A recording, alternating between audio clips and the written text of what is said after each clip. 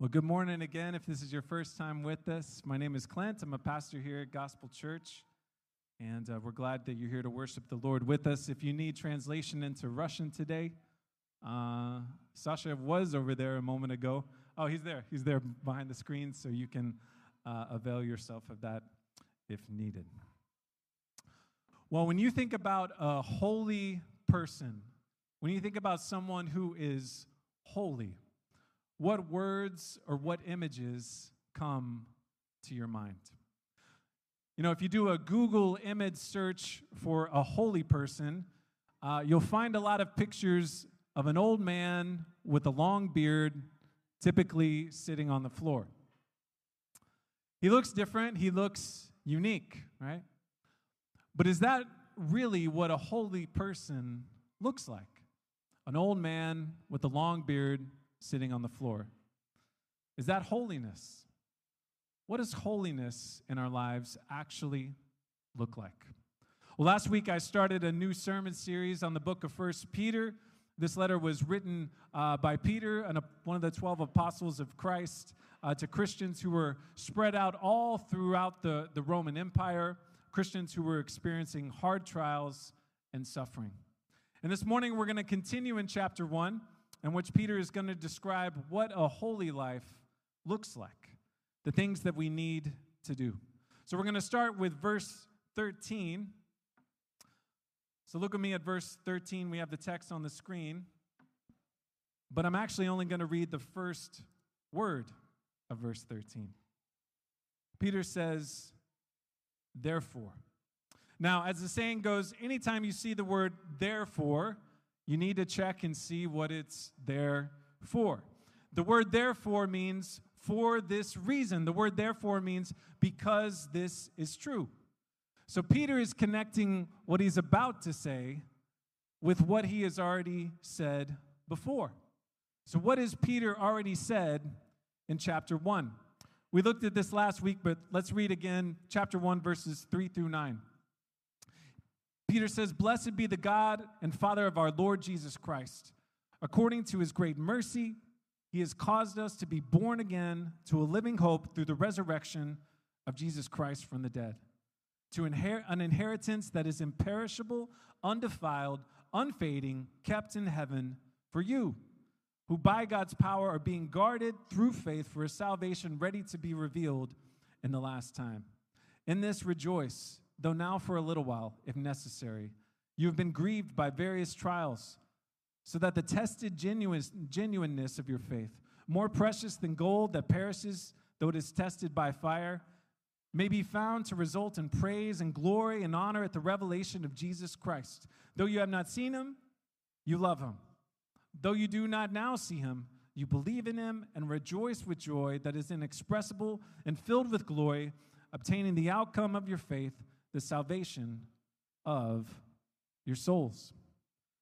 So in the beginning of chapter 1, Peter tells the believers about the glory of their salvation in Christ, how because of God's great mercy, they have a living hope in Jesus Christ, our risen Lord. They have a spiritual inheritance that is guaranteed and will never expire in Christ. They can rejoice in the trials of life because God is growing them. He's refining them in their faith. In other words, the beginning of chapter 1 is all about knowing. It's all about understanding that God saved us and caused us to be born again in Christ. It's about realizing God's goodness and grace towards us. It's remembering that he saved us, that he who began a good work in you will carry it on to completion in the day of Christ. So the beginning of chapter 1 is all about knowing. And that's what brings us to the word therefore in verse 13. Peter is saying, because all these glorious realities are true, now go live it out. And that leads me to my first point this morning, and that is doing comes after knowing. Doing comes after knowing. Don't put the doing before the knowing, put the doing after the knowing. I've told this story many times before, but whenever I go to IKEA and I buy some furniture, I'll buy the item, I'll bring it home, and of course, you need to put it together. It comes with instructions. And in the beginning, I use the instructions. I start to put it together. But eventually, I get to this point of just saying, I can do this. This is so simple. I can build this myself. I don't need these instructions. And I start to build it on my own. I, let's say, put the doing before the knowing. But the same thing happens every time. I get to the end only to realize I missed some important step.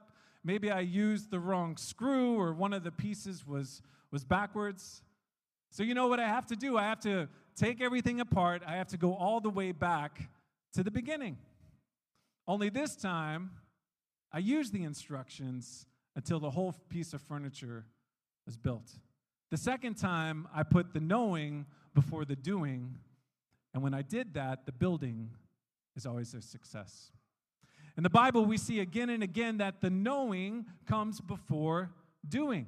Typically in the New Testament, the letters written to churches begin with theology, and then they talk about how to apply that to our lives. Knowing comes before the doing. But sometimes we get this backwards. We put doing before knowing, and that might work for a little while, but in the end, just like with my IKEA furniture, it fails. And we have to go back and restart again. Don't put the doing before the knowing. Put the doing after the knowing. As we see here in 1 Peter, the Christian life flows out of God's work in our hearts in salvation. So the gospel isn't something that we just need for salvation. No, we need the gospel as well for sanctification. We apply the gospel to all aspects of our life, not only salvation. Let me tell you why I think this is so important. So let's say a believer feels stuck in some kind of sin. He or she hates the sin. They don't want to do it. They wish they didn't do it, and they want to change. And the problem, they think, is their effort. The problem, they think, is they're not doing enough, that they're not trying enough. So what do? They try harder. They have success for a little while, but then the sin comes back. They're discouraged again, so the next time they even try more harder. They have success for a little while, but the sin comes back. The cycle goes on and on and on, but the sin keeps coming back. And eventually, they get tired and they give up. They say, nothing I do ever works. Now, do you think that those people had a doing problem? Do you think that their effort was not enough? I would say no. I think that they tried their best. In my opinion, the reason they are stuck isn't because of doing, rather it's because of not knowing. They're putting the doing before the knowing. They're attempting to live the Christian life without the therefore that we see in verse 13. The gospel doesn't teach us to try harder in our own power. The gospel takes us back to the cross. It teaches us that no matter how hard we try, we can't overcome sin ourselves. It's Jesus who gives us victory. It's his death and resurrection that give us victory over sin.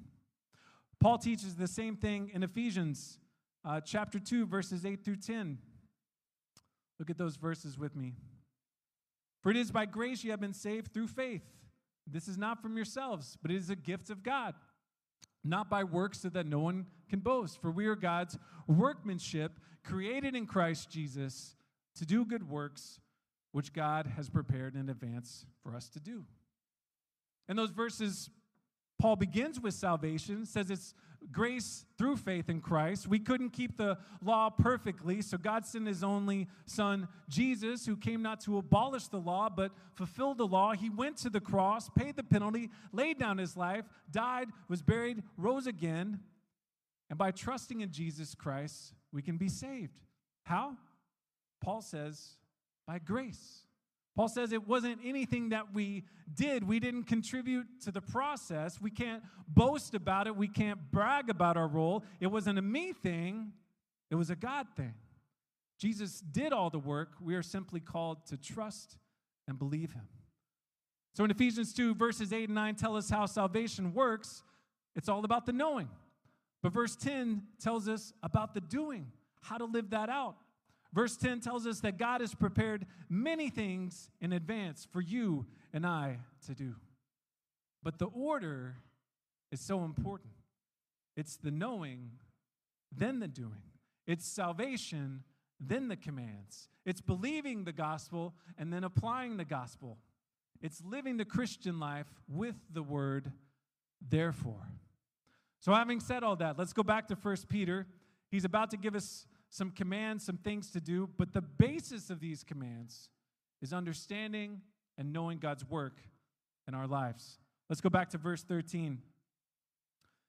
Therefore, preparing your minds for action and being sober-minded, set your hope fully on the grace that will be brought to you at the revelation of Jesus Christ.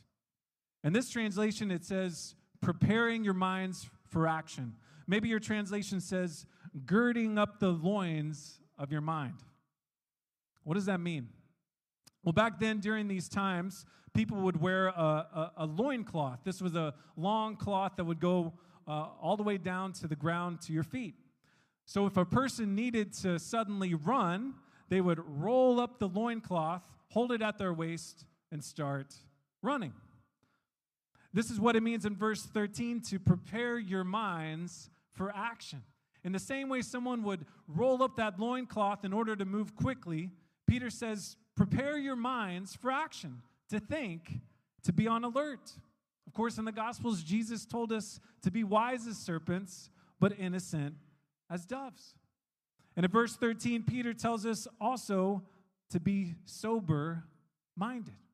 Being sober-minded means that we have a clear head, that we think reasonably, that we are steady and consistent in our thoughts.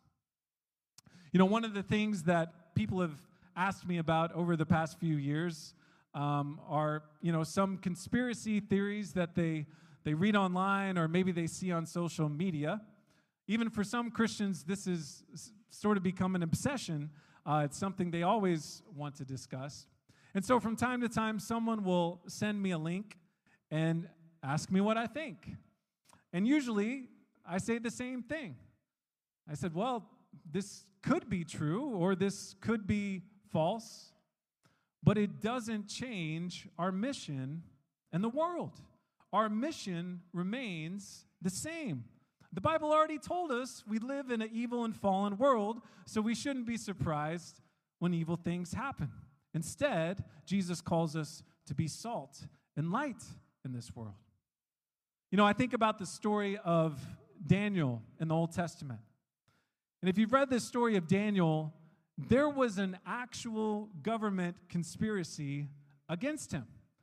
They made things happen in order that he would be thrown in the lion's den. So this was real. There was a real plot against his life.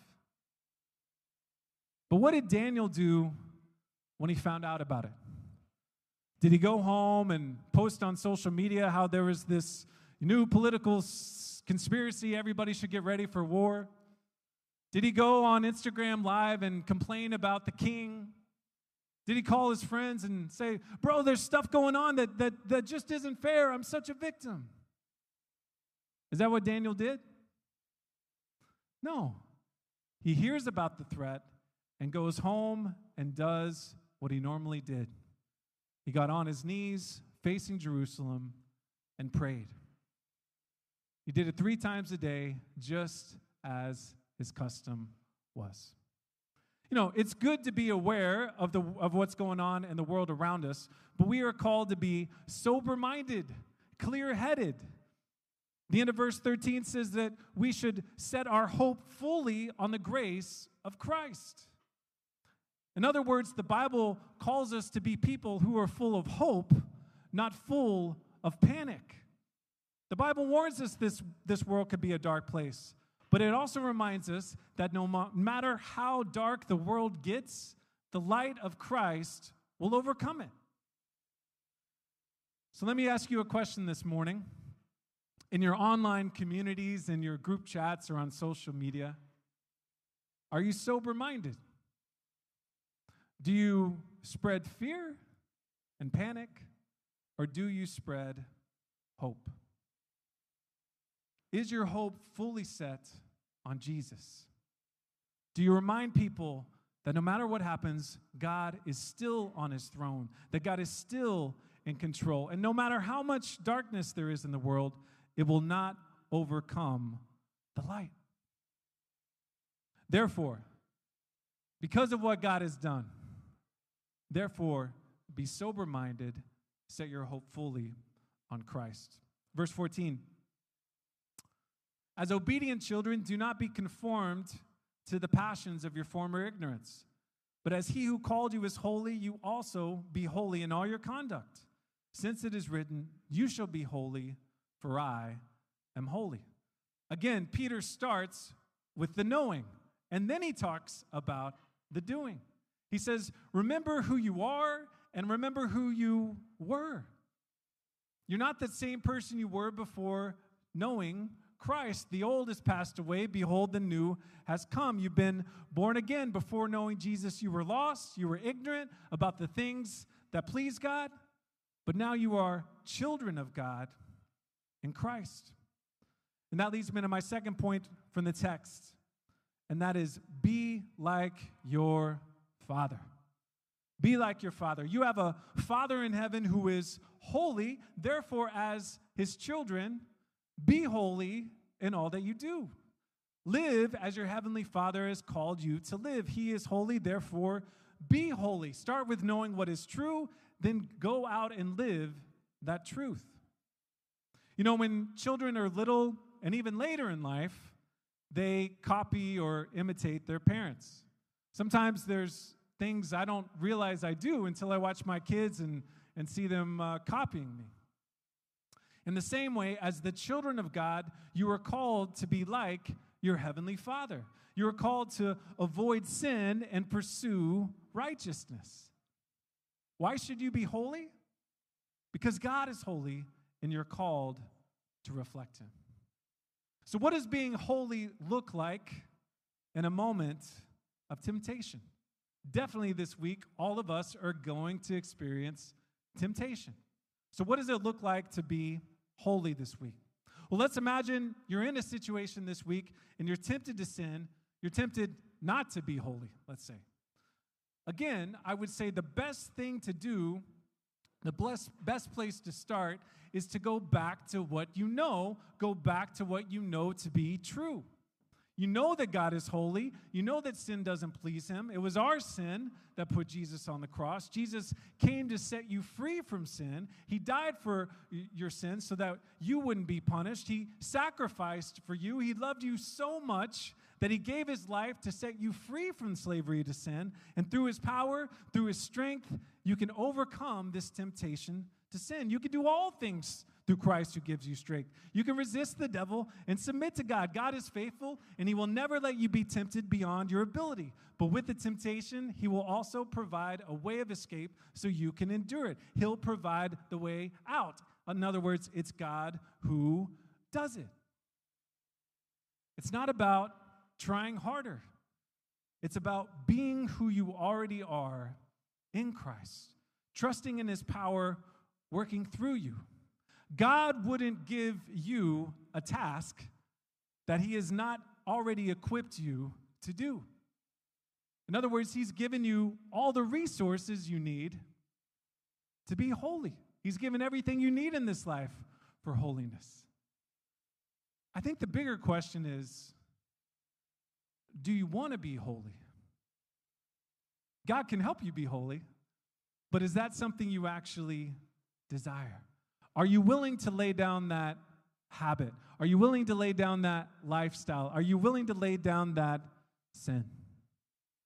Or, as Peter says here, would you rather be conformed to the old passions? Are you content to go back to your old ways? Do not be conformed to the pattern of this world, but be transformed by the renewing of your mind. Live in the reality of your new family in Christ. Be holy as your heavenly Father is holy. Verse 17, and if you call on him as Father, who judges impartially according to each one's deeds, conduct yourselves with fear throughout the time of your exile. Peter reminds the believers of who God is. Yes, God is your Father, but we also know from the Word that God is also the judge. Now, when we think about God, the judge, typically we think about final judgment. This is the judgment we find at the end of the Bible, at the end of the book of Revelation. This is when the Lamb's book of life is opened. And of course, we as believers have nothing to fear in the final judgment, right? Our names are written in the book of life, not in pencil, which can be erased, but in ink, permanently. And because of that, we will be declared not guilty. But for those who have rejected Jesus, the Bible says they will be judged according to their sins and experience the wrath of God and be cast down in the lake of fire. It's terrifying. Make no mistake about it. You can cheat on your taxes and get away with it. You can cheat on an exam and get away with it. Maybe you can even cheat on your spouse and get away with it. But you can't cheat God. Judgment Day is coming for us all. And the question that day is not how many good things you've done versus how many bad things you've done. The question is, did you believe in Jesus Christ? Are you clothed with his righteousness? Are you covered by his blood? If the answer is yes, the Bible says you have nothing to fear. But if the answer is no, the Bible says you will be condemned. That's real. It's not a game. And my prayer for all of us here is that our names are already in the Lamb's book of life. And today, if you know that your name isn't in that book, with all my heart, I urge you to trust Jesus as Lord. The Bible says if you confess with your mouth that Jesus is Lord and believe in your heart that God raised him from the dead, you will be saved. You'll be saved from slavery to sin, but you will also be saved from final judgment. So that's final judgment, which most of us know about. But I don't think here Peter is talking about final judgment, even if he is. It's possible he could be. I think what Peter is talking about here is the so-called family judgment we find in 2 Corinthians 5 and in Romans 14. It's called the family judgment because the judgment isn't about whether or not someone is in the family of God. That's not a question. They're in the family. What's the judgment then? Well, 2 Corinthians 5 says that when Christ returns, we will appear before his judgment seat and will give an account for our lives, the things that we did and the things that we said. And anything we did or said with bad motivations, the Bible in 1 Corinthians says will burn up like wood, hay, and stubble.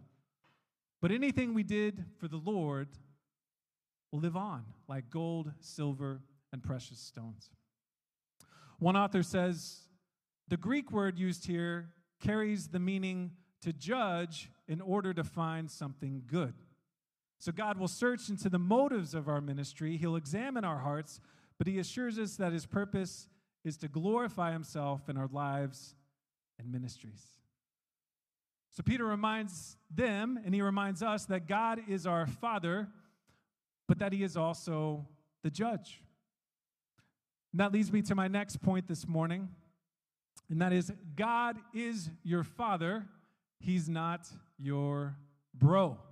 God is your Father, not your bro. I've said this before. The Bible says that he is our Heavenly Father, but he's not your bro. The Bible says he is your friend, but he is not our peer. He's our Father. He's our loving Father, but he's worthy of our honor, respect, and praise. In this verse, Peter says, conduct yourselves with fear. But this fear is connected to being in awe and reverence of God. Usually when we think about fear, we think about being afraid of something or running away from it. But when the Bible talks about fearing God, it means recognizing who he is in awe and in reverence, to stop and look at him and wonder. The book of Proverbs says that the fear of the Lord is the beginning of all wisdom. One way that's helpful for me to think about this is when I think about my kids. So I love my kids. I love joking with them. I love spending time with them. I have a relationship with them. But we are not equals, right? I am the father, and they are my children. When they need to be disciplined, I discipline them. We're never going to be equals. I will always be their father. They will always be my children. Therefore, they should have a respect for me, seek to honor me in the same way that I seek to honor and respect my parents. I would never call my dad bro or treat him like a bro, even though we have a really great relationship. The reason I say that is I think our understanding of who God is has a direct effect on our holiness. If you think of God as your bro, then it would be really hard to also have a strong theology of God's holiness and of sin. In the same way, some believers struggle with seeing God as their loving Father, and they have a hard time believing and understanding God's grace. Earlier this week, I was reading a Christian blog, and they were responding to the question of whether or not there should be coffee in the sanctuary. There should be coffee in the church house. Of course, we have a coffee shop where we meet. But the author said, look, it's not about having coffee in the sanctuary. It's not about rules. It's about reverence. The heart of the matter, he says, is the absence of an existential, ongoing, terrifying, shocking, awe-inspiring, trembling, mouth-shutting, comforting, safe, satisfying encounter with the majesty and mercy of the great I am who I am. He says, yes, absolutely, we serve a God who will meet us at home in our pajamas. And there's no problem with coffee in the sanctuary, as long as we have a deep and full picture of who God is. As long as we know and remember and can feel the weight of His glory. I think if you have a low view of God, you're probably going to have a low view of holiness. But if you have a deep reverence for the Lord, as it says in Philippians 2, I believe you will work out your salvation with fear and trembling and reverence for our Heavenly Father. Therefore, because all that is true, therefore, conduct yourselves with fear of God. Verse 18, knowing that you were ransomed from the futile ways inherited from your forefathers, not with perishable things such as silver or gold, but with the precious blood of Christ, like that of a lamb without blemish or spot. He was foreknown before the foundation of the world, but was made manifest in the last times for the sake of you, who through him are believers in God, who raised him from the dead, gave him glory, so that your faith and hope are in God. Peter takes a break from the doing and goes back to the knowing. He goes back to what happened at salvation. And of course, verse 19 is full of Old Testament and Old Covenant significance. He goes back to the Passover, back when Pharaoh wouldn't let Israel go. The Lord told Moses and Aaron to tell Israel that each household should take a lamb. But it had to be a perfect lamb. There could be no blemish and no imperfection on the lamb. It needed to be a perfect sacrifice. And the blood of that lamb was placed over the door frames. And later that night, God would bring judgment on Egypt for their sins. But wherever the lamb's blood was on the doorframe, the Lord would pass over that house. This is why it was called Passover. There would be no judgment on that house. Instead, there would be mercy.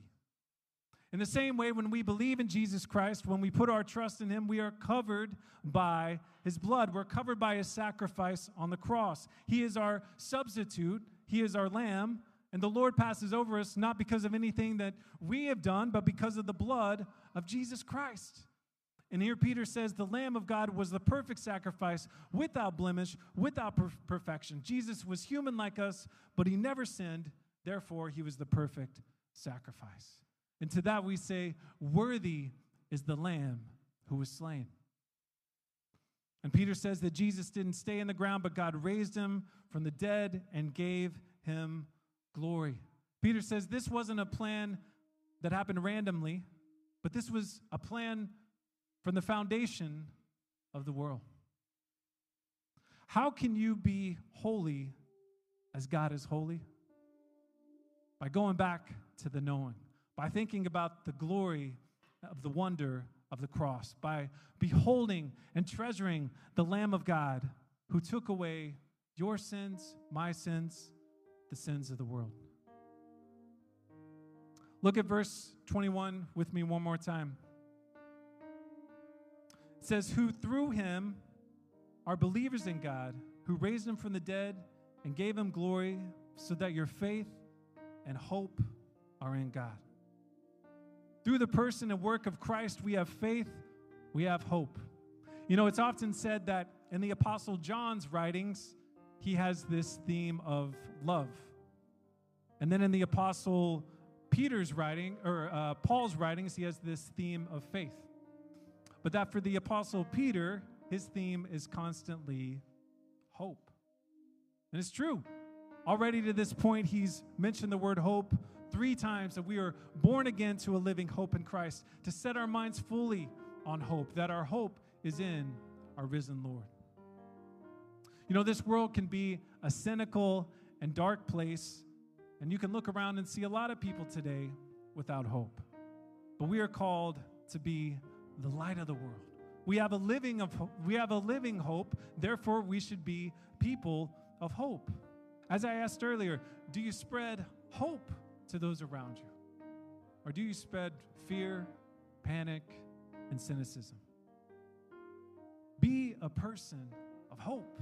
You have a living hope, therefore share that hope in a world that desperately needs it. So what does Peter say a holy person looks like? I didn't see a description of an old man with a long beard who's sitting on the floor. That doesn't seem to be how you're supposed to be holy and set apart. It doesn't seem to be anything about your appearance. No, it's not about the outside. It's about what's inside. It's about being sober-minded and steady. It's about letting go of our old ways before knowing Christ. It's about living with reverence and awe and amazement of our great God. And it's about holding up our hope in Christ in all things, no matter how dark it gets. That's what a holy person looks like. Doesn't matter how old you are. Doesn't matter if you have a beard or not. Doesn't matter if you sit on the floor or stand up. What matters is living in the reality of being a member of God's family. You don't need anything physically to stand out or to be set apart. Rather, remember God's work in your life. Remember Christ's work on the cross. Start with the knowing, and the doing will flow out through you. So tonight, before you fall asleep, be holy. Tomorrow at work, be holy. Tuesday at school, be holy. Wednesday at home, be holy. Thursday when you're online, be holy. Friday when you're at the store buying something, be holy. Saturday when you're hanging out with your friends, be holy. Next Sunday when we gather here together again by God's grace, be holy. God wouldn't call you to do something that He has not equipped you to do. He's given you all the resources to be holy. So be holy as your Heavenly Father is holy. I'm going to ask the worship team to come forward to lead us in a song of response to God's word. And as we sing, we're going to have a time of invitation like usual. If God is working on your heart this morning, if God is working on your heart through His Spirit, through His word, we want to help you and pray for you. This is an opportunity to respond to what the Holy Spirit is leading you to do. You know, and this morning, if you don't know Christ as your Savior, today is the day of salvation. I invite you to come forward. We'd love to pray for you and share the good news of how to follow Christ more. Or maybe this morning you're looking at your life, and if you're honest with yourself, you don't see a lot of holiness. Instead, you see the old patterns and the old habits. We'd love to pray for you and encourage you. There is hope for you in Christ. Or maybe there's something else God is dealing with you this morning. However God is leading you, this is a time for you to respond. Jerry and I will be here in the front to meet you as you come. Let me pray for us. Father God, we thank you for your word. We thank you for what you have done in our lives through your Son, Jesus Christ. We thank you for the unblemished Lamb who took away the sins of the world and took away our sin. Help us to live our lives in light of what you've done. Help us to be holy as you are holy. And God, thank you for the hope that we always have in you. It's in Jesus' name we pray. Amen.